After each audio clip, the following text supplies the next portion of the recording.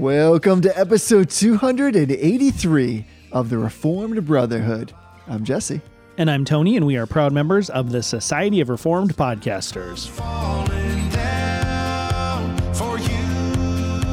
There's nothing in this world I wouldn't do. Hey, brother. Hey, brother. Listen, who has four thumbs and loves creation? Four thumbs? Oh, these guys. These guys. I was like, who has four thumbs? I was like, if I had four thumbs, I'm not sure how I'd feel about creation because I'd be like a mutant. Actually, that's good. That's real good. I realized that did kind of set a weird expectation and vibe to begin this. It sounded like episode. like an origin story for like a superhero movie. Thumb That Man. does. He has four thumbs. That does. He can play two video games at once. I don't know what Thumb Man can do except I don't know. He can hitchhike really well. Is there more? Should we unpack this more, or can I go? We should. I don't think we should. Right. Somebody should draw a comic though of Thumb Man. There was an X-Men, a lesser known X-Men, whose name was Gold Balls, and it's because all he could do was shoot these golden balls out of his hand. That was his whole power.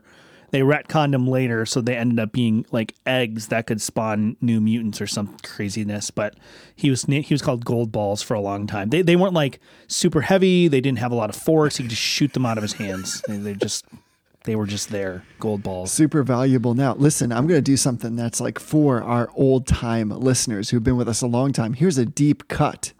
That's like Carrie Gephardt style. Am I right? Yeah. 100% go balls all the time. That sounds really terrible if you don't understand the context. But that was the original mistranscribed voicemail, I think. Yes. So if you understand what that means, you should just send us an email at info@reformedbrotherhood.com because that means that you've been tracking with us for quite some time. And if that makes no sense, here's what I recommend to you. You can go back and start at this episode called number 1 and just listen all the way through. Eventually you'll get there and you'll hear exactly what we're talking about. Yeah, I know. For those of you who are like, I thought this was a Christian show, it really sounds worse than it is. It was not. It's not like even a double entendre. It was just a funny, mistranscribed phrase that we all laughed about for quite a long time. Somehow it became a strange anthem. It did. There's like a period, like now, the podcast is so aged or seasoned. Let's use that word. That's more better. Like that's the seasoned. More idea. better. More better. It's more better that's seasoned. Yes, we're professional communicators. And it's gone through like epochs, right? Like I don't want to get dispensational about this podcast, but like there's been these epochs and there was a time where that was like our anthem. It was. This 100, it was 100% go balls, right? Yeah. 100%. 100% go balls. Not 50. Not some of the time, all of the time. All right, now that we've spent a significant amount of time talking about not just an inside joke, but an out-of-date inside joke from way back in the back catalog, we should probably move on to some affirmations and denials. Yeah, let's get on to that. So just in case you're wondering what's on the other side of affirmations and denials, we are talking about creation, and we're talking about the pre-fall state of man, or actually the pre-fall state of everything. So if you've ever had thoughts or questions about that, I think we're going to get to them all, and this is definitive. But just to tease it a bit, let's get back to some. Actually, this is just affirmations today. We've decided let's just bring some positivity and light into this lovely world that God has created by focusing purely on affirmations. So, brother, what are you affirming on this episode? Yeah, so I want to affirm this podcast that I've listened to recently in a very qualified way. So this is not, before anyone sends me an email with all sorts of like, did you think about that? Yes, I've thought about whatever it is you're probably asking me. This is a very qualified affirmation of a podcast called Science Versus, which is a podcast made by Gimlet Media. It's owned by Spotify. And basically the original premise of the podcast was sort of they would take, it's kind of like Mythbusters, but more science-y. So they would take a particular like scientific understanding that was usually common among the population, and they would look at the actual scientific evidence in favor or opposed to whatever that view is. So they might look at science versus hair growth, and they would talk about like, does hair grow back thicker and darker when you shave or not? Like it's that kind of show. And it's entertaining enough as far as it goes, but and this is where I need to qualify it. When the whole dust up controversy about Joe Rogan and vaccination information on Spotify came out, this show found themselves in a tough place because they felt that the information that was being shared on Joe Rogan's show, specifically the episode, I don't remember the guy's first name, but with Dr. Malone, specifically that episode, they were very concerned about what they believed was misinformation coming out of that. And I don't want to get into that. I think most people probably can guess based on where we've been in the past, how we also would feel about some of the information coming out on that show. But rather than just cry out for him to be canceled, which I think they probably said, like, really, this content is dangerously inaccurate and shouldn't be publicized by Spotify. But rather than just kind of like join the chorus of voices saying cancel the show, get it off the platform, what they did is they said, fine, we're just not going to do any more shows that don't deal with dismantling misinformation. So they're in this tricky spot because Spotify is their owner of their show. They have contractual obligations to Spotify. They're saying, Spotify, we're really uncomfortable with you allowing this information to be presented in the way it is. But Spotify didn't do anything with that. So they said, fine, then we're still going to make episodes, but all we're going to do is we're going to take misinformation that we find on the Joe Rogan Experience, and that's our new show. It's just debunking misinformation that we find and that we hear on the Joe Rogan Experience. And the reason I'm affirming this, like I said, this is a qualified affirmation. This show is run by people who would not share most of our presuppositions about the nature of the universe. They would not share our presuppositions about morality or gender, reality, gender differences, traditional marriage. They would deny all of that stuff. They would be on opposite sides of this. But what they're seeking to do is to dialogue with the information and honestly assess it based on looking at scientific information.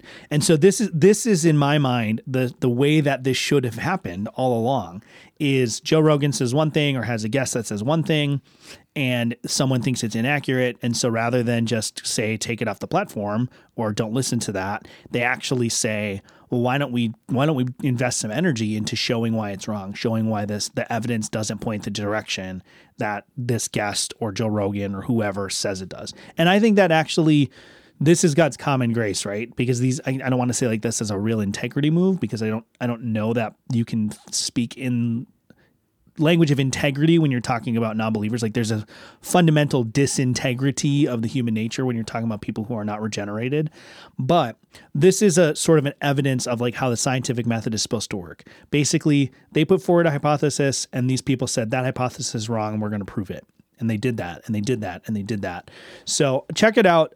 This is something that happened last year. They're not making a lot of new episodes because they're sort of, like I said, they're restricting their content to this very narrow focus, and there's not always something for them to respond to. But I thought that particularly the episode about the Malone interview that Rogan did, that episode actually was very good. I thought it was very good. They were actually very respectful. They didn't stoop to name calling or casting aspersions on people's characters. They stuck to the evidence. They stuck to the arguments. I thought it was actually a really good example of how to handle that kind of thing. Yeah, I've actually heard that episode and I agree with you. So there's something about this where people ought to just respect all of the loyalties, like all the entanglements for them to just kind of step forward and make that episode. Yeah. So there's something noble about that, which I think is what you're after, right? That this idea of trying to explore information for what it's worth, even knowing that like they have particular owners and sponsorships, there's money involved here. I was impressed by it. And again, the thing is, we ought to listen to the evidence and follow the data wherever it directs us. And I felt that they did a really good job of that very thing. So in some ways, like we're podcasters, it's very brave. Like we're part of the Reformed Society of Podcasters, but that's like our own little network. It would be like as if like you had to make a step against that. And that would be a bold move. Right. So I think in some ways they're very bold in their approach. But the episode itself was like super fair. I think that anybody would find it to be winsome, at least in its approach of trying to find the truth. And so that's where we have a lot to identify with there, that we're after always and every way, what is the truth? Yeah. And just a side note, they utilized for basically all of their responses, they utilized my favorite argument of just read a little bit more. Like all of the things that were said on the Joe Rogan Experience in reference to studies, if you just read a little bit more of those studies, then it's pretty clear that the statements were taken out of context, which just goes to show you like that position works beyond like biblical exegesis, biblical interpretation. Like if something doesn't seem right, or if the answer you're hearing doesn't seem like a reasonable answer, then just read a little bit more. And either you're going to understand why it was a reasonable answer, or you're going to find out and see how it isn't a reasonable answer or reasonable explanation. So check it out. Yeah. It's called Science Versus. It's owned by Spotify, but you can get it. It's not a Spotify exclusive. You can get it anywhere you can get podcasts. And again, qualified endorsement of this podcast. It's entertaining for what it is. They can be a little bit crude because sometimes, like if they're doing science episodes about sex and things like that, they get a little bit crude, and they lean into that a little bit more than I would like. But by and large, it's just an entertaining podcast. And this really was. I don't use the word brave very often because a lot of times it's like, oh, it's so brave. And it's like really not brave at all. Joe Rogan making podcasts and making millions of dollars and not really having any threats of losing his platform. That's not really brave. These people are relatively small fries compared to Joe Rogan, and they very easily could have had their entire podcast shut down and probably could have faced a lawsuit. Spotify has not done that. But they are actually breaking some of their contractual obligations in confronting what they believe is a dangerous thing that their employer is at the very least enabling, and at the very worst, actually like promoting and causing. So I think it was a move that shows how passionately they think about this, how far they're willing to go to defend what they understand to be the truth, which are all admirable qualities that, again, we're going to talk about image of God today. So it's a remnant of the image of God that wasn't fully destroyed by sin.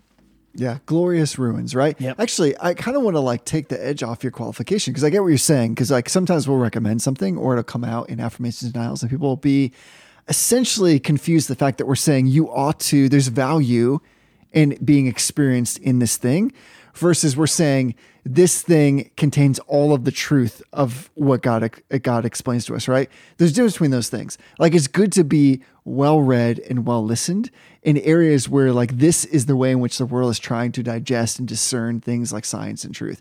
That is valuable in itself, like without qualification, right? Like the fact that there are going to be people that express these contrary views or going to have different explanations for the means leading to a particular end. That is all super valuable. So I'm with you. I think that it's just good. Like we can recommend stuff where it's like, listen, you're going to hear a very quote unquote secular worldview or evolutionary perspective on this. It doesn't mean that by engaging in that, it's not valuable. Right. As long as you understand the truth, which I also feel we've been pretty outspoken about, this muscle memory of being totally immersed in the scriptures so that you're able to discern rightly what is going on. That doesn't invalidate the ability to experience and then to engage with people who hold a very different worldview. Yeah. So it's like super helpful to listen to this stuff. Like there's many things in my like listening feed that probably on like the surface, somebody would be like, how are you listening to that? Yeah. And I would say like, this is helpful for me to understand how my colleagues and my friends or those who are outside the church are understanding either like the contemporary world or have been influenced in their understanding of the contemporary world. Right. So it's okay to be widely listened. Like the Lord God and his Spirit who indwells you is meant to lead us into all truth and to discern what is unrighteous and what is righteous. Yeah. And so by virtue of that fact, we actually of all people have the ability to listen to things, to read different things. And reading and listening is not endorsement. It's just not. Yep. So like, that'd be like Paul being like, I went to Mars Hill and I endorsed everything that was said there. Like, I see your testimony, your, idol to the unknown God. And I say, yeah, that's totally cool. Actually, I guess he kind of says, I know the unknown God to which, never mind, bad example. Yeah, but you know what I'm getting at there. It'd be like, could you see Christians today if like Paul, like living in our common era being like, Paul, how dare you? How dare you go to Mars Hill? Like, couldn't you see how that's like misunderstood? How would you like, just by being there, you're endorsing everything they believe. And he'd be like, are you serious? Yeah. Am I off base? No, you're not. Not at all. I mean, pillage the Egyptians, right? I mean, all truth is our truth. All truth is our God's truth, right? This is the foundation of presuppositionalism. Right on. Is that all truth is our God's truth. And the fact that other people can even speak of truth and have that concept be comprehensible to them is because they're trying to borrow from our worldview. So I think you're right. I think you're right on. I appreciate that. Especially since you were basically just saying I was right on. I'm okay with that. So what are you affirming today, Jesse? Here we go. So I'm going to go back to a book. I've been in this kick of like reading books that maybe like a little bit on the margin, not with respect to their content, but more like lesser known works. So this is a book I want to give credit where credit is due. My father gave me this book. It was from his library, and I'm affirming with J.B. Phillips' book called Your God is Too Small. And J.B. Phillips maybe is best known for his like paraphrase translation of the scriptures, which honestly I think is a wonderful complementary resource when you're looking through scriptures. Actually, in plain language, his whole emphasis there was to bring the full counsel of God into a place where it was like clearly applicable, clearly understandable, clearly resonated with like the common language of the people. So I think there's something lovely about that. Yeah. This book is like, it's a slender volume. It's 140 pages, but man, is it good. Man, is it on point. Man, is it challenging. And basically his emphasis is, he writes like, the trouble with many of us today is that we have not found a God big enough for our modern needs. I actually don't have a publication date in this book. It's like, I'll show it to you. It's like, it's super old. Yeah. And there's nothing in there that tells me when this particular version was published, but all along I was like, he could have written this yesterday. Yeah. So this idea of like, in varying degrees, we suffer from a limited idea of God. I found it to be almost like eternally contemporary. So if you're looking for something short that's going to challenge you a little bit, that maybe is something from Phillips that you're not well acquainted with, that book for you is Your God is Too Small. So go grab a copy of it or take a look at it. I think you can buy it for like $6 probably on Kindle. It's worth the price. If you can even, I'm sure you could probably find a free copy online too somewhere. Probably. Yeah, I haven't read no that, idea. But it does sound like one thing you can count on with Jesse is when he is suggesting a book that it has ongoing effect and application, that the words eternal contemporary are going to come out of his mouth. So, but yeah, I mean, there are those books, like Christianity and Liberalism by Machen. Like there are those books that just are prescient and they use the words. Apply. Just say it. Yep. They are the eternal contemporary. And you have to metabolize the eternal contemporary because the intent precedes content. And that's the definitive mocking of Jesse's catchphrases. That's fair. I didn't know until this moment that I used eternal contemporary that much. Oh, but, you do. You totally do. Do I? I'll take it. I feel like it's like the best combination of two words to describe the fact that this thing is like so relevant and resonant no matter what age you're in. So again, to all of our friends that would be concerned with, what's the word I'm looking for? Like epochs and dispensationalism. That's not where I'm going. Is that your final analysis? I feel like Captain America. I could do this all day. Here's the thing. R.C. Sproul, I would love and respect him so much. Apparently he ruined that phrase for me. I didn't even know that he did. I was using it all this time. And now here's literally what I thought. Everybody all along, like from episode 6 on, has thought I'm just copying him. I just use that all the time because, like I said to you before we started, in my line of work, I do analyses and they're final. So I often say literally, yes, in the final analysis.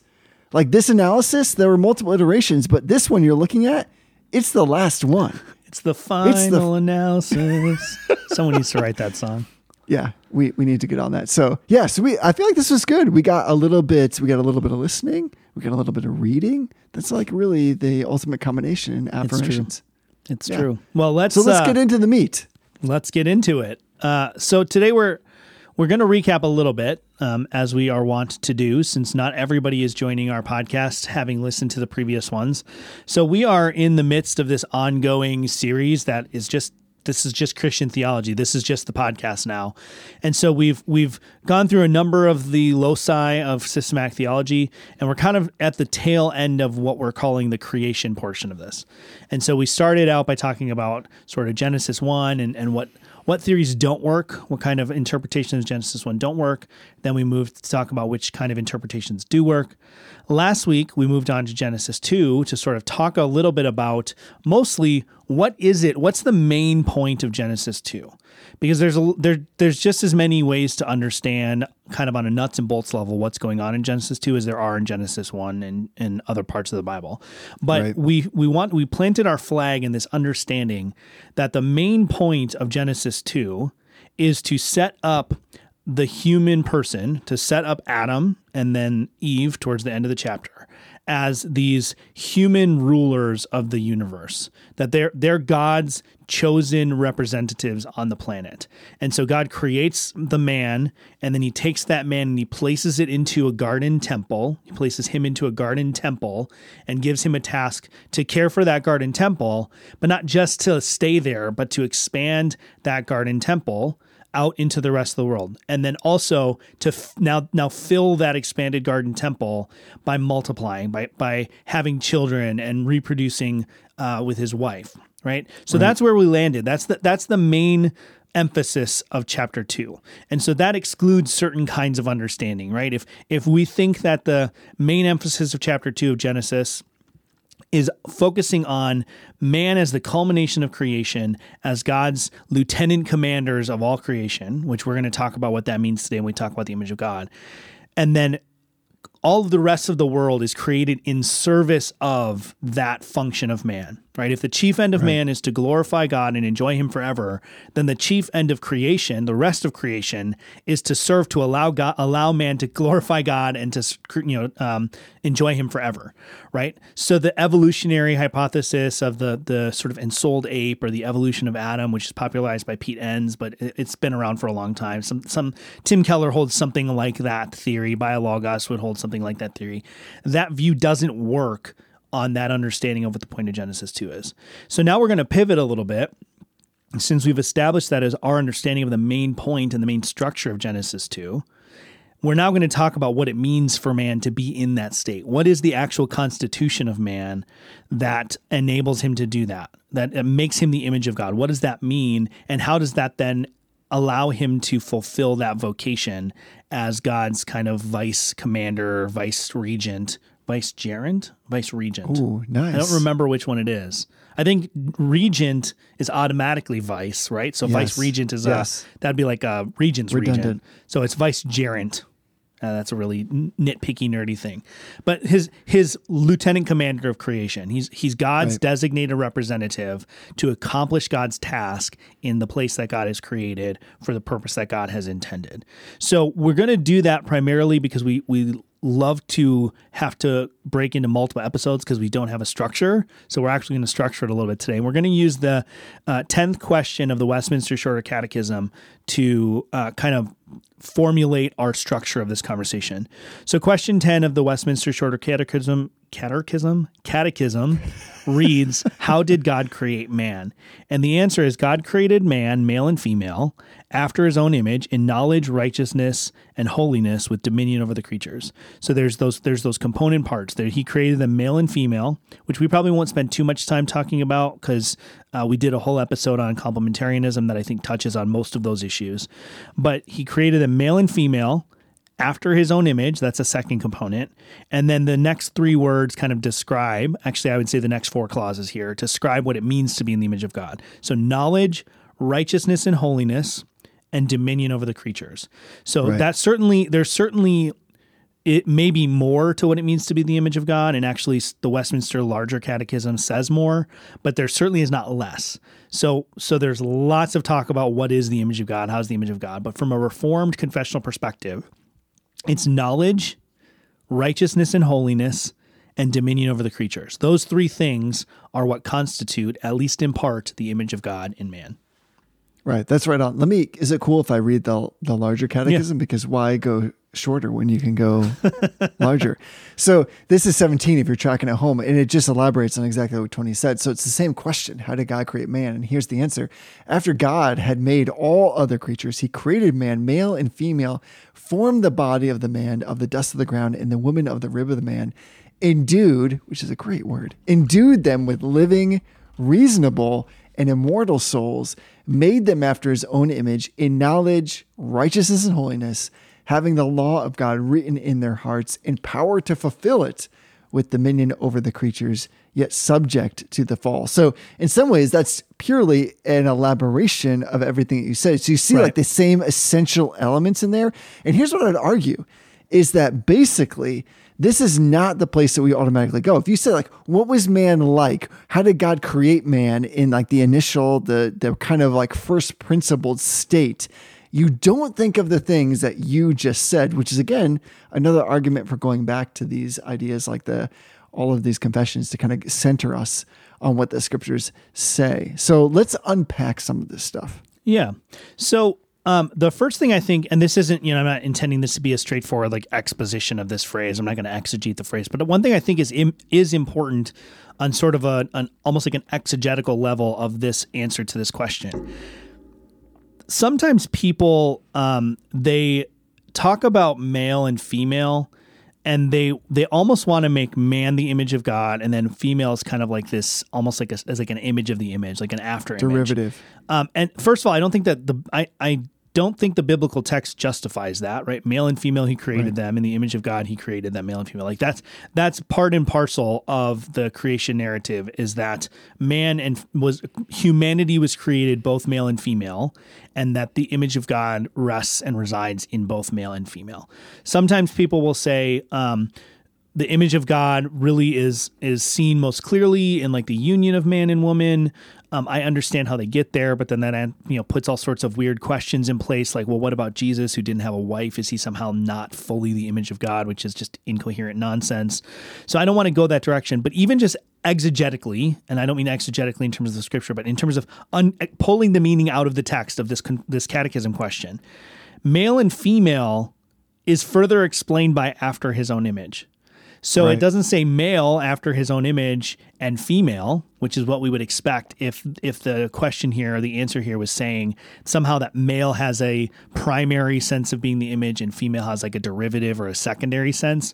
This is not the language we would expect. And that's because they're following the biblical language. They're following the fact that God created man, male and female. In the image of God, he created them. Right. It's not this derivative image that sometimes we see people talk about with that. Right. But the first big thing to talk about is what is this language of image getting at? And again, like I said, the next three clauses or statements are going to unpack that for us. But the image of God, this language is language that is borrowed from or is related to the ancient Near Eastern context, right? And I don't want to get all like Bible Project, Mike Heiser on this, but the ancient Near East, the context frequently, and this actually isn't even just the ancient Near East. This happened in Rome and in Roman and Greek territories, Persian, basically every ancient culture. They had this practice where there would be outposts of a kingdom. And there would be statues of that king or sometimes of the gods of that nation, but they would put these statues, these images there as a representation that the authority of the one who was imaged in that statue or image or icon or whatever it was, the authority of that person rested there and extended to there. So if Nebuchadnezzar, right, the golden image of Nebuchadnezzar, this is a good example. It's not just like Nebuchadnezzar thought like, oh, it'd be a great idea if there was this big gold statue of me. There's power and authority vested in that statue. And that's part of why Nebuchadnezzar reacts so strongly when the Hebrews refuse to bow to it, because to refuse to bow to that image is to refuse to bow to Nebuchadnezzar. And so this will come into play when we get to chapter 3, when the serpent comes and attacks the image of God. That's actually an attack on God himself. So when the Bible talks about the humans being created in the image of God, it's not about physical resemblance. It's not even so much, I mean, it is, but it's not entirely about moral resemblance. What it is it's God saying, this is my representative on earth. This is my created delegate who will accomplish my task on earth. I've created the cosmos, I've structured it, and then this ties into framework theory that we talked about before. God creates a space, and then he creates a ruler for that space. He creates a space, and then he creates a ruler for that space. Well, humans, as the ultimate creation, the pinnacle of creation, are seen as God's culminating act to complete that work of filling the space and ruling over it. So when God says, subdue the earth and fill it, that's the task. That's the image, is that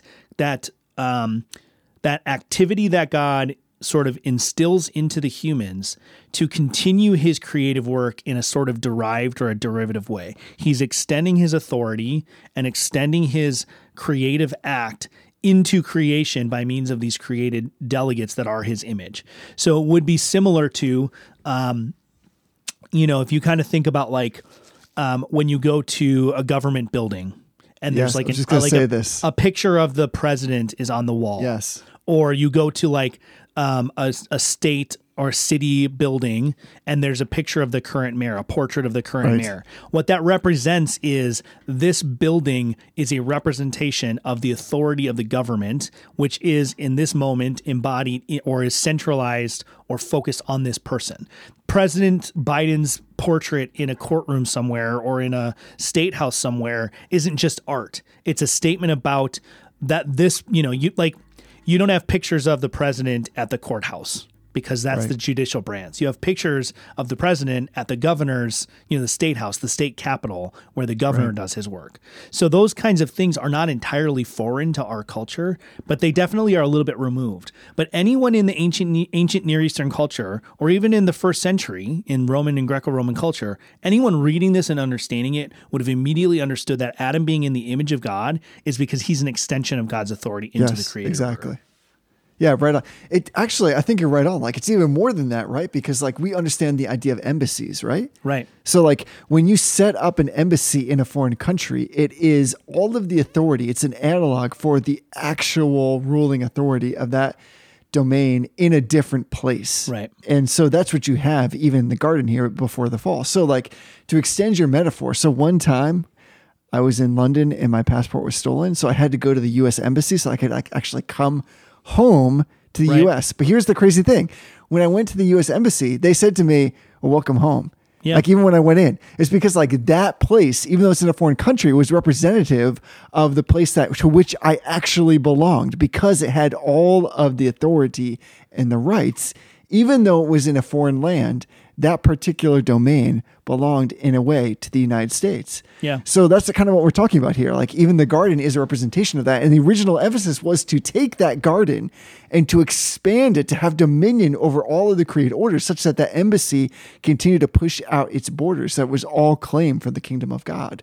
So again, I actually think that in many ways, the way in which we think about these lines of like demarcation nationally come in some way. They are derivative to the very way in which God has created the world and originally set it up. So the only reason I was able to get like my passport renewed is because they're like, oh, you're American. You are basically in America right now, even though you're not in, you're actually in a foreign land. This is space for you. Right. This is space to which you belong. And therefore, because we have the right to act in a way that is an extension of the actual place from which you're from, we can grant you the authority because the authority has been given to us. Right.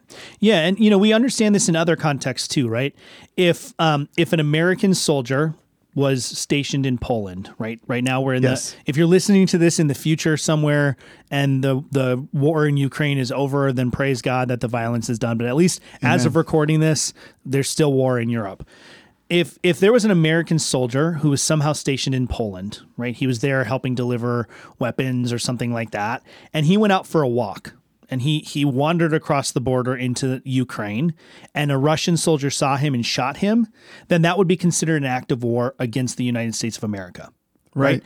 Because that person is an extension of the authority of the President of the United States as the Commander-in-Chief of the Army of the United States of America into wherever he goes. And so that idea of this extension of authority, extension of presence by means of some sort of object or some sort of person, like you think in the ancient world, when in Nehemiah or in Ezra, when the messengers come, not Nehemiah or Ezra, in 1st and 2nd Chronicles towards the end, when the messenger come from Babylon or from Assyria, and they come to the wall, they're coming under the authority of whoever it was, Ashurbanipal or whoever it happened to be at the time.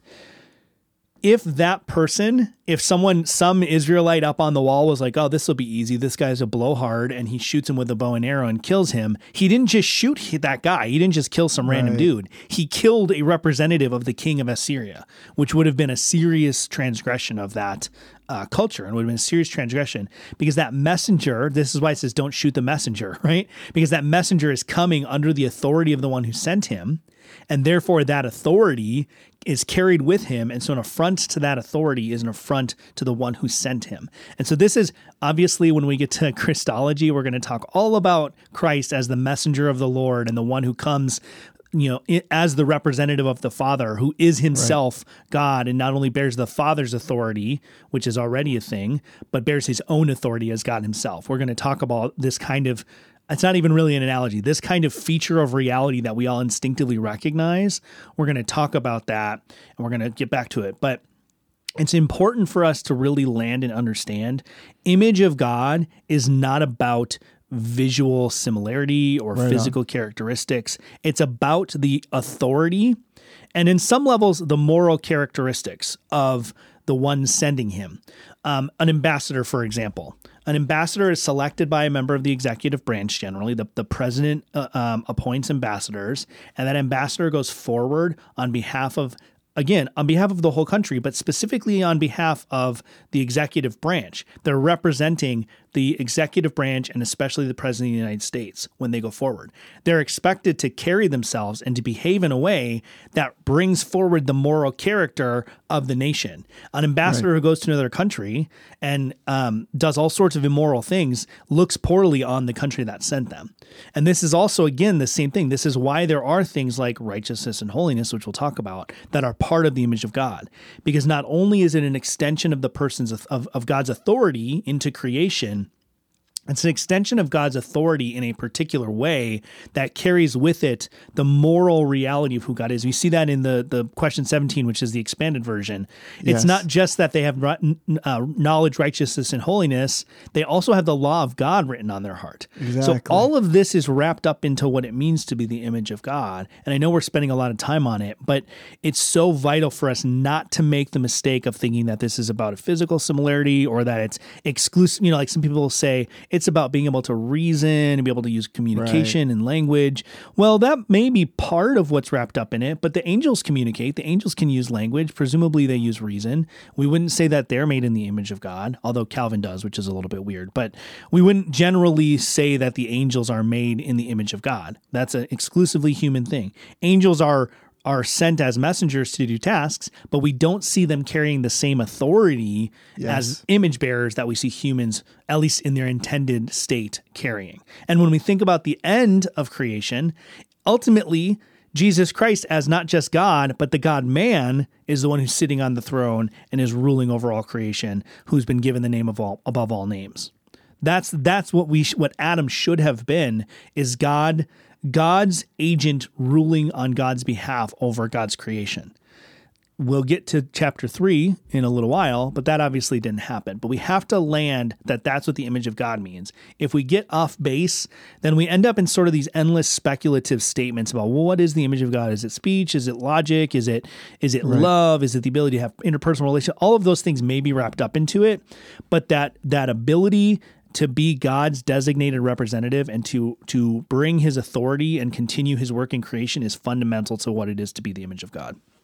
Yeah, it's principally about authority. And I'm glad that you bring that up, because in some cases, there'll be times where people will think somehow us being created with like arms and legs and fingers and like toes and like eyebrows, that somehow is like the demonstrative or manifest physical presence of God, as if like to be made in the presence of God is like to have those things. Right. Like somehow, because God is spirit, he doesn't have those things, but when he creates, this is somehow like a expression of who he is if he were in the physical form.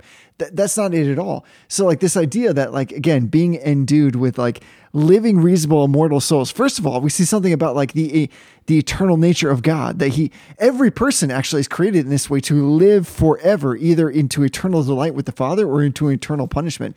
Even from the beginning, we see like the nature of God then represented in what it means that God is vouchsafing his authority in some ways, we might say like a far distant place, right? Right. In the fact that he's got creating this world. But then beyond that, we have like totally just impounded in who we are. The fact that we do live forever, where does that come from? That is a reflection of God. That is the Spirit of God, the essential, invisible or invisible nature of God manifested in his visible or concentrated creation, so to speak, which should make more sense then when we come to the Son of God being this like focused, concentrated, in the sense that, of course, he's coming into our own world, that God would be, or Jesus as God would be truly God and truly man. Right. Like this should make more sense then. Of course, it's still a mystery, but what we find is that it's totally consistent with the idea that we have a living, reasonable, and immortal soul. Like, again, this language floors me. Because like, what does it mean to have like a reasonable soul, right? Like this idea that, again, God himself is reasonable, that God himself is fully just and fully righteous. So any punishment that he metes out, any judicious act which he undertakes is one that is entirely correct. And somehow when he creates man, all of that is part and parcel for who man is from the very beginning when it's in its uncorrupted nature. So I agree with you. I think there's this sense that like somehow when we think about being made in the image of God, we think about like how we look in our humor, in our constitution, and our state of being. And all of that is kind of the tail, and it's not the dog. Also, dogs, not made in the image of God, but a creation of God. You know what I mean? Like this sense that all that we have, all that we are is in some way related to who God is. But even we have a tendency to mistake that and to it kind of like elevate what is created as the creator, when in fact, what is below the surface is more essential to who God is and what he's trying to communicate through the way in which he's made us. So I think that this is like a helpful conversation, but it sounds cliche, but we're after like the non-cliche things. You know what I mean? Yeah. Yeah. So I want to pivot a little bit to the next kind of sequence of words here, because, you know, we could dig into each of these phrases and do entire episodes on them. We're not going to do that. But the next couple phrases are important, right? It says that God has created man in the image of God in knowledge, righteousness, and holiness, and with dominion over the creatures. So I want to zero in on knowledge, righteousness, and holiness. And I think that the larger catechism's expansion of this is helpful when it says having the law of God written in their heart and the power to fulfill it. And this is important because Roman Catholic theology does not actually believe that the natural state of man is such that he could have obeyed God's law, right? So Roman Catholicism and Eastern Orthodoxy to a lesser extent, but still on a certain extent, argues that the problem that man has in his original created state is that he's not God. Right. And so in order to have any sort of fruition with God, any sort of benefit from God, man has to be elevated out of his natural state into a supernatural state.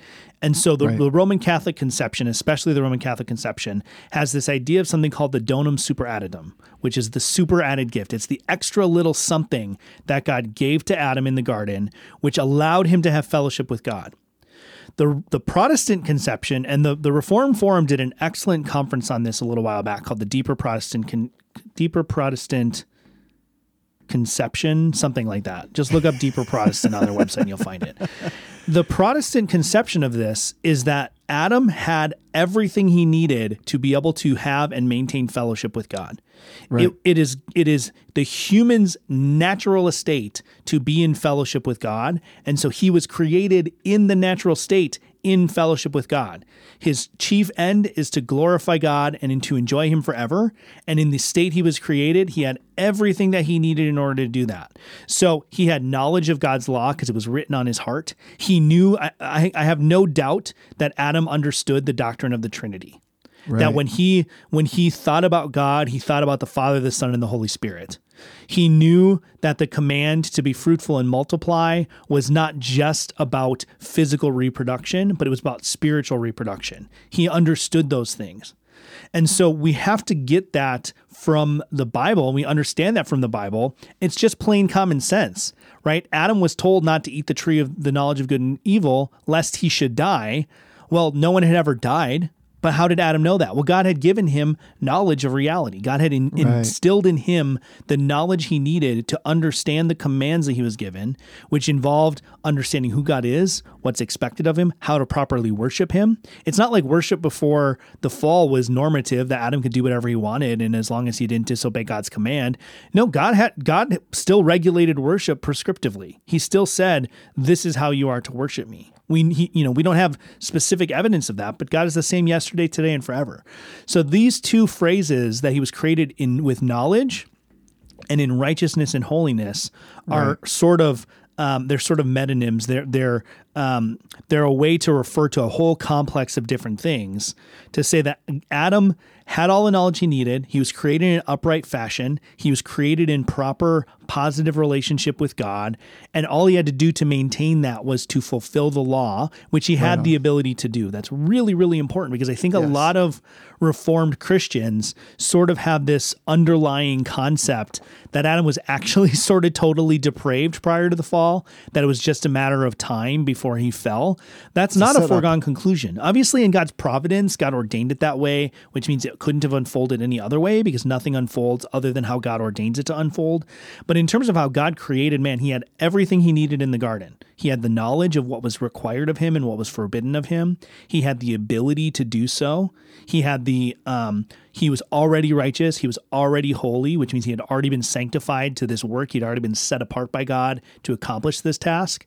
And he had all of the physical tools to do it. He was to expand the garden. Well, he had the ability to cultivate the land. He was to be fruitful and multiply. The man and woman, not to be crass, but they had all the parts they needed to reproduce. That was part of the constitution of man.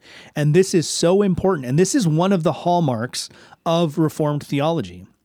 More so even than things like Lutheranism, which tends to have more of a Roman Catholic view of this, at least the Lutherans I've interacted. They tend to think more in terms of grace elevates humans to sort of a supernatural status rather than grace restoring nature. That tends to be more along the lines of the way the Lutherans go, in my experience.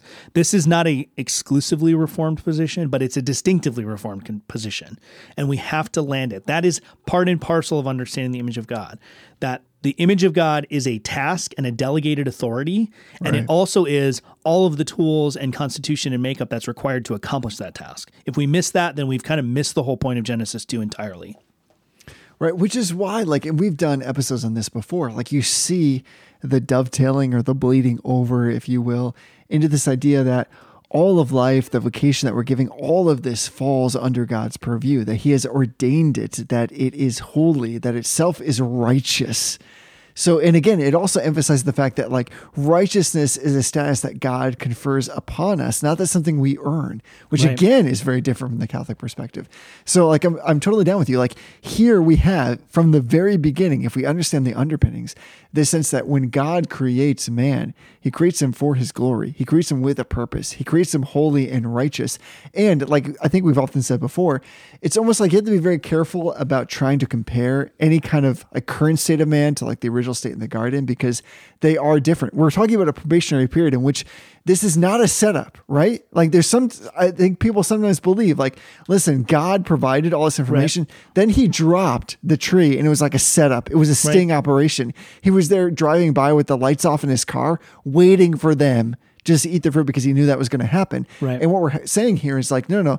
When he creates with this righteousness and holiness and the full knowledge, because a lot of people get caught up in this idea of what did Adam really know? He didn't know anything. I think that's really short-sighted and myopic. Yeah. God gave him this full sense of knowledge. There was a theological purity and profundity in what he knew and understood.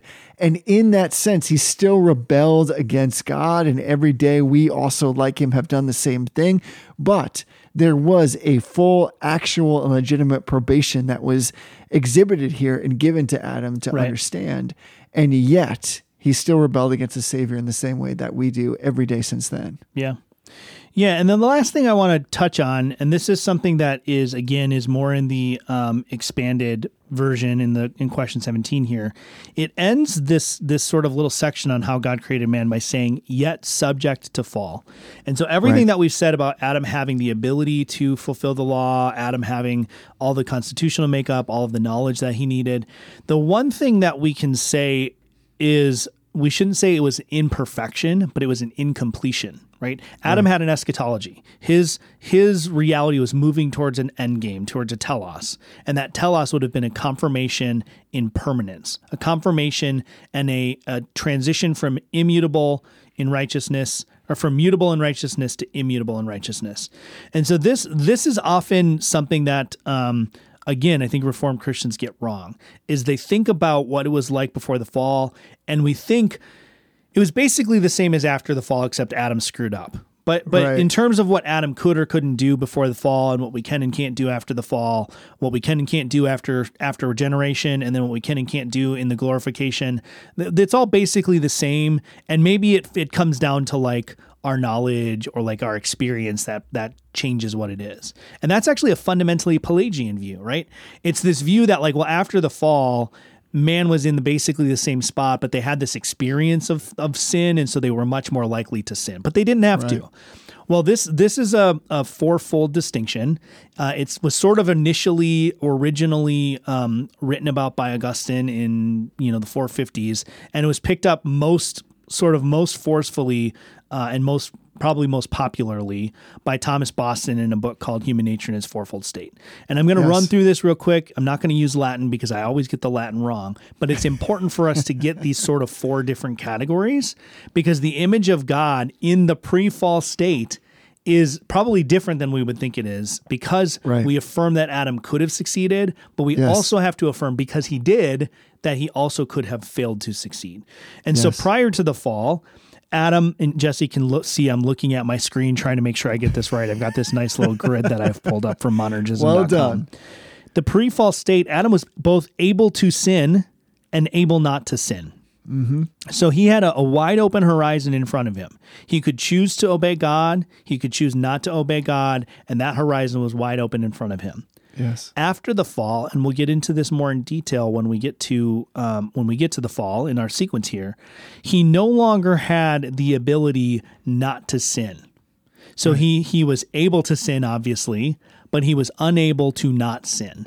And so the difference there, this is important. Able to sin, able not to sin are referring to particular choices in particular situations. Able to sin after the fall is still talking about particular choices in particular situations. Unable to not sin is a statement of universal fact. There was no sense in any circumstance after the fall where Adam could do something that was not sinful. And that's a hard pill for us to swallow, because it means that after the fall, Adam was entirely, totally depraved. And that's language, of course, our listeners will recognize. But it's saying that even in Adam's most altruistic moments, even in Adam's best moments, when he served God and worshiped God, even when he proclaimed with faith that Eve would be the mother of all living, which is a statement of accepting and trusting in the promise, even that was tinged by sin. And that's really, really key, because we don't have any experience with what it would be like before the fall. So we have to sort of understand what it's like after the fall, and then sort of think the opposite, right? When you do something, even when you do something that is quote unquote right, it's a non-sinful thing, we all understand that there is always still this mixture of motivations in us. That when I do the right thing, there's still a mixture of motivation of not loving the Lord with all my heart, of wanting to do something for my own benefit, sometimes at the detriment of others. Those things are always still there. Prior to the fall, all of those corrupt motivations, they weren't part of the equation. There was sort of this pure free choice that Adam was making between sin and not sin that was not tainted by that sin nature. And how exactly that resulted in the fall, how Adam had all the knowledge he needed and all the ability he needed and yet still screwed it up, I have no idea. There's no logical answer for that, but it's important for us to understand those different states. And then, of course, there's more to the fourfold states that we'll talk about as we kind of work through systematic theology. Yeah, that's right on. I think, and somebody's going to correct me on this, I think it was Jonathan Edwards who said that even our best works are just glittering sin, by which he meant that there you have like everything that's inside of us. The abundance of our outward expressions come from the inward nature. And so even there, when we do something quote unquote altruistic, it is like mixed and muddied. The water is always not clear because we have these mixed motives. And that's right on, right? Like we would expect when Jesus comes, actually, when he comes in the flesh, when he directs the Pharisees, he's always after this heart attitude. So it's, of course, easy to play act. It's easy to be the hypocrite. It's easy to kind of say, like, I'm doing these things. But what God, of course, is always after is the purity of the intent. Oh, man. You want me to say it, don't you? It's the purity of the intent. And that is the bigger deal. Like, that is the heart, right, no pun intended, of the matter. And so we ought to be concerned. We ought to expect that God, when he comes in the flesh, would be after those things. And because he is God, that he would be able to perceive those things from the very beginning. And so it is in some ways hard for us really to understand how Adam could have like that actual true purity, because we don't understand that. It's not our condition. It's not our constitution. So listen, by the way, Tony, have we talked about this before about you epically use the word constitution in lots of ways? Did I mention this in the podcast? No, I don't think we have. So this is like, as we wind this down, there was a time, I want to tell this story. There was a time you and I, it's going to sound so strange. You and I were walking on a beach together and you turned to me and you said to me, I really like the constitution of this beach. I remember this.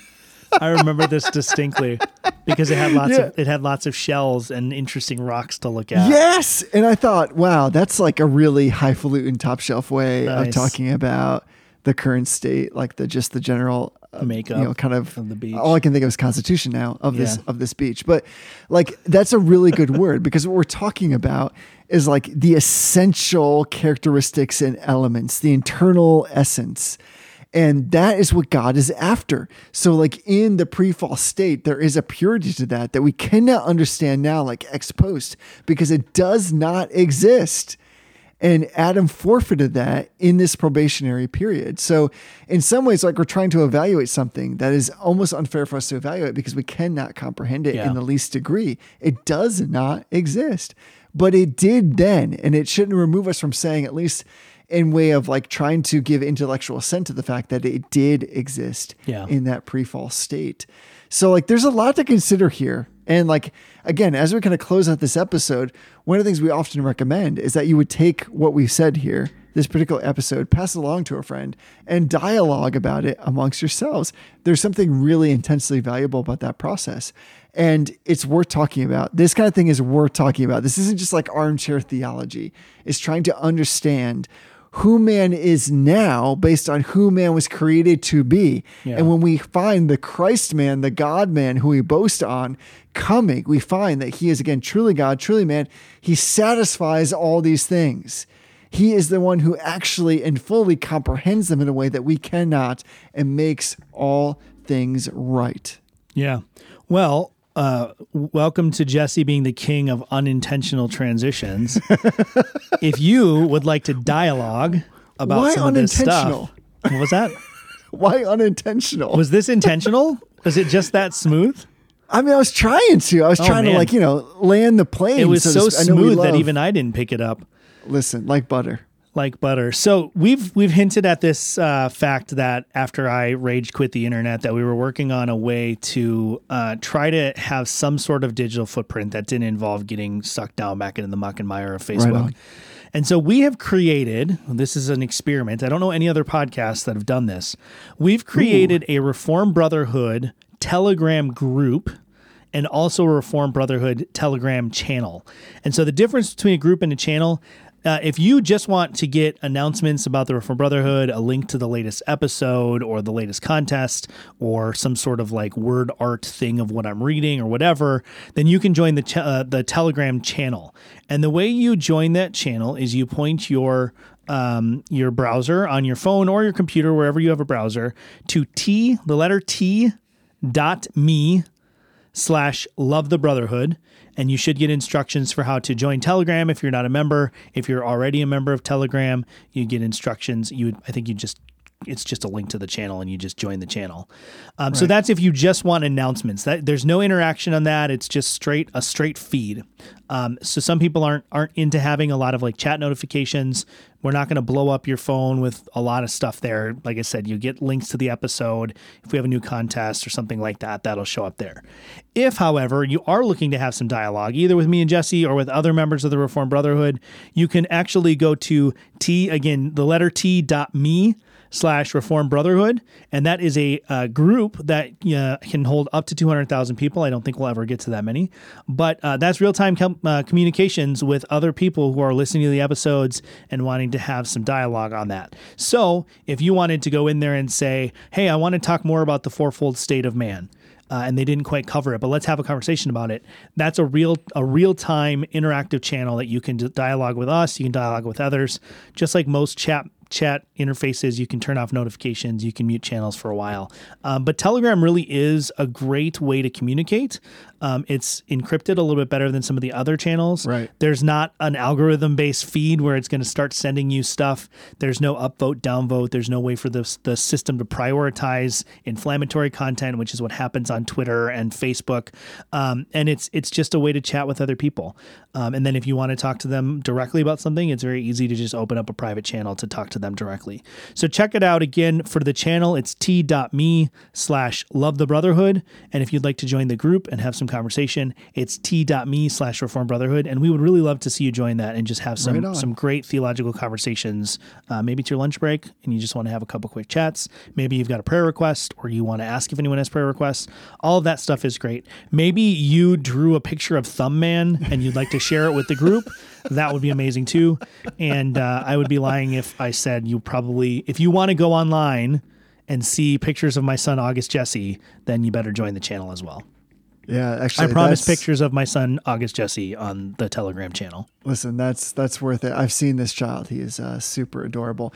And I think that you're right. This is like a super experiment because Telegram is like this freeware. It's cross-platform, cloud-based instant messaging service.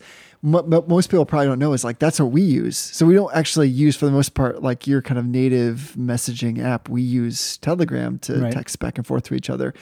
And it's just a lovely platform. It's super nice. So like, if you're wondering, will Jesse and Tony see this? Like your messages will arrive like next to messages of my wife asking like what we need from the grocery store. So yeah, this is like a new way to kind of get involved and get connected with all of the listeners, all the lovely brothers and sisters who are part.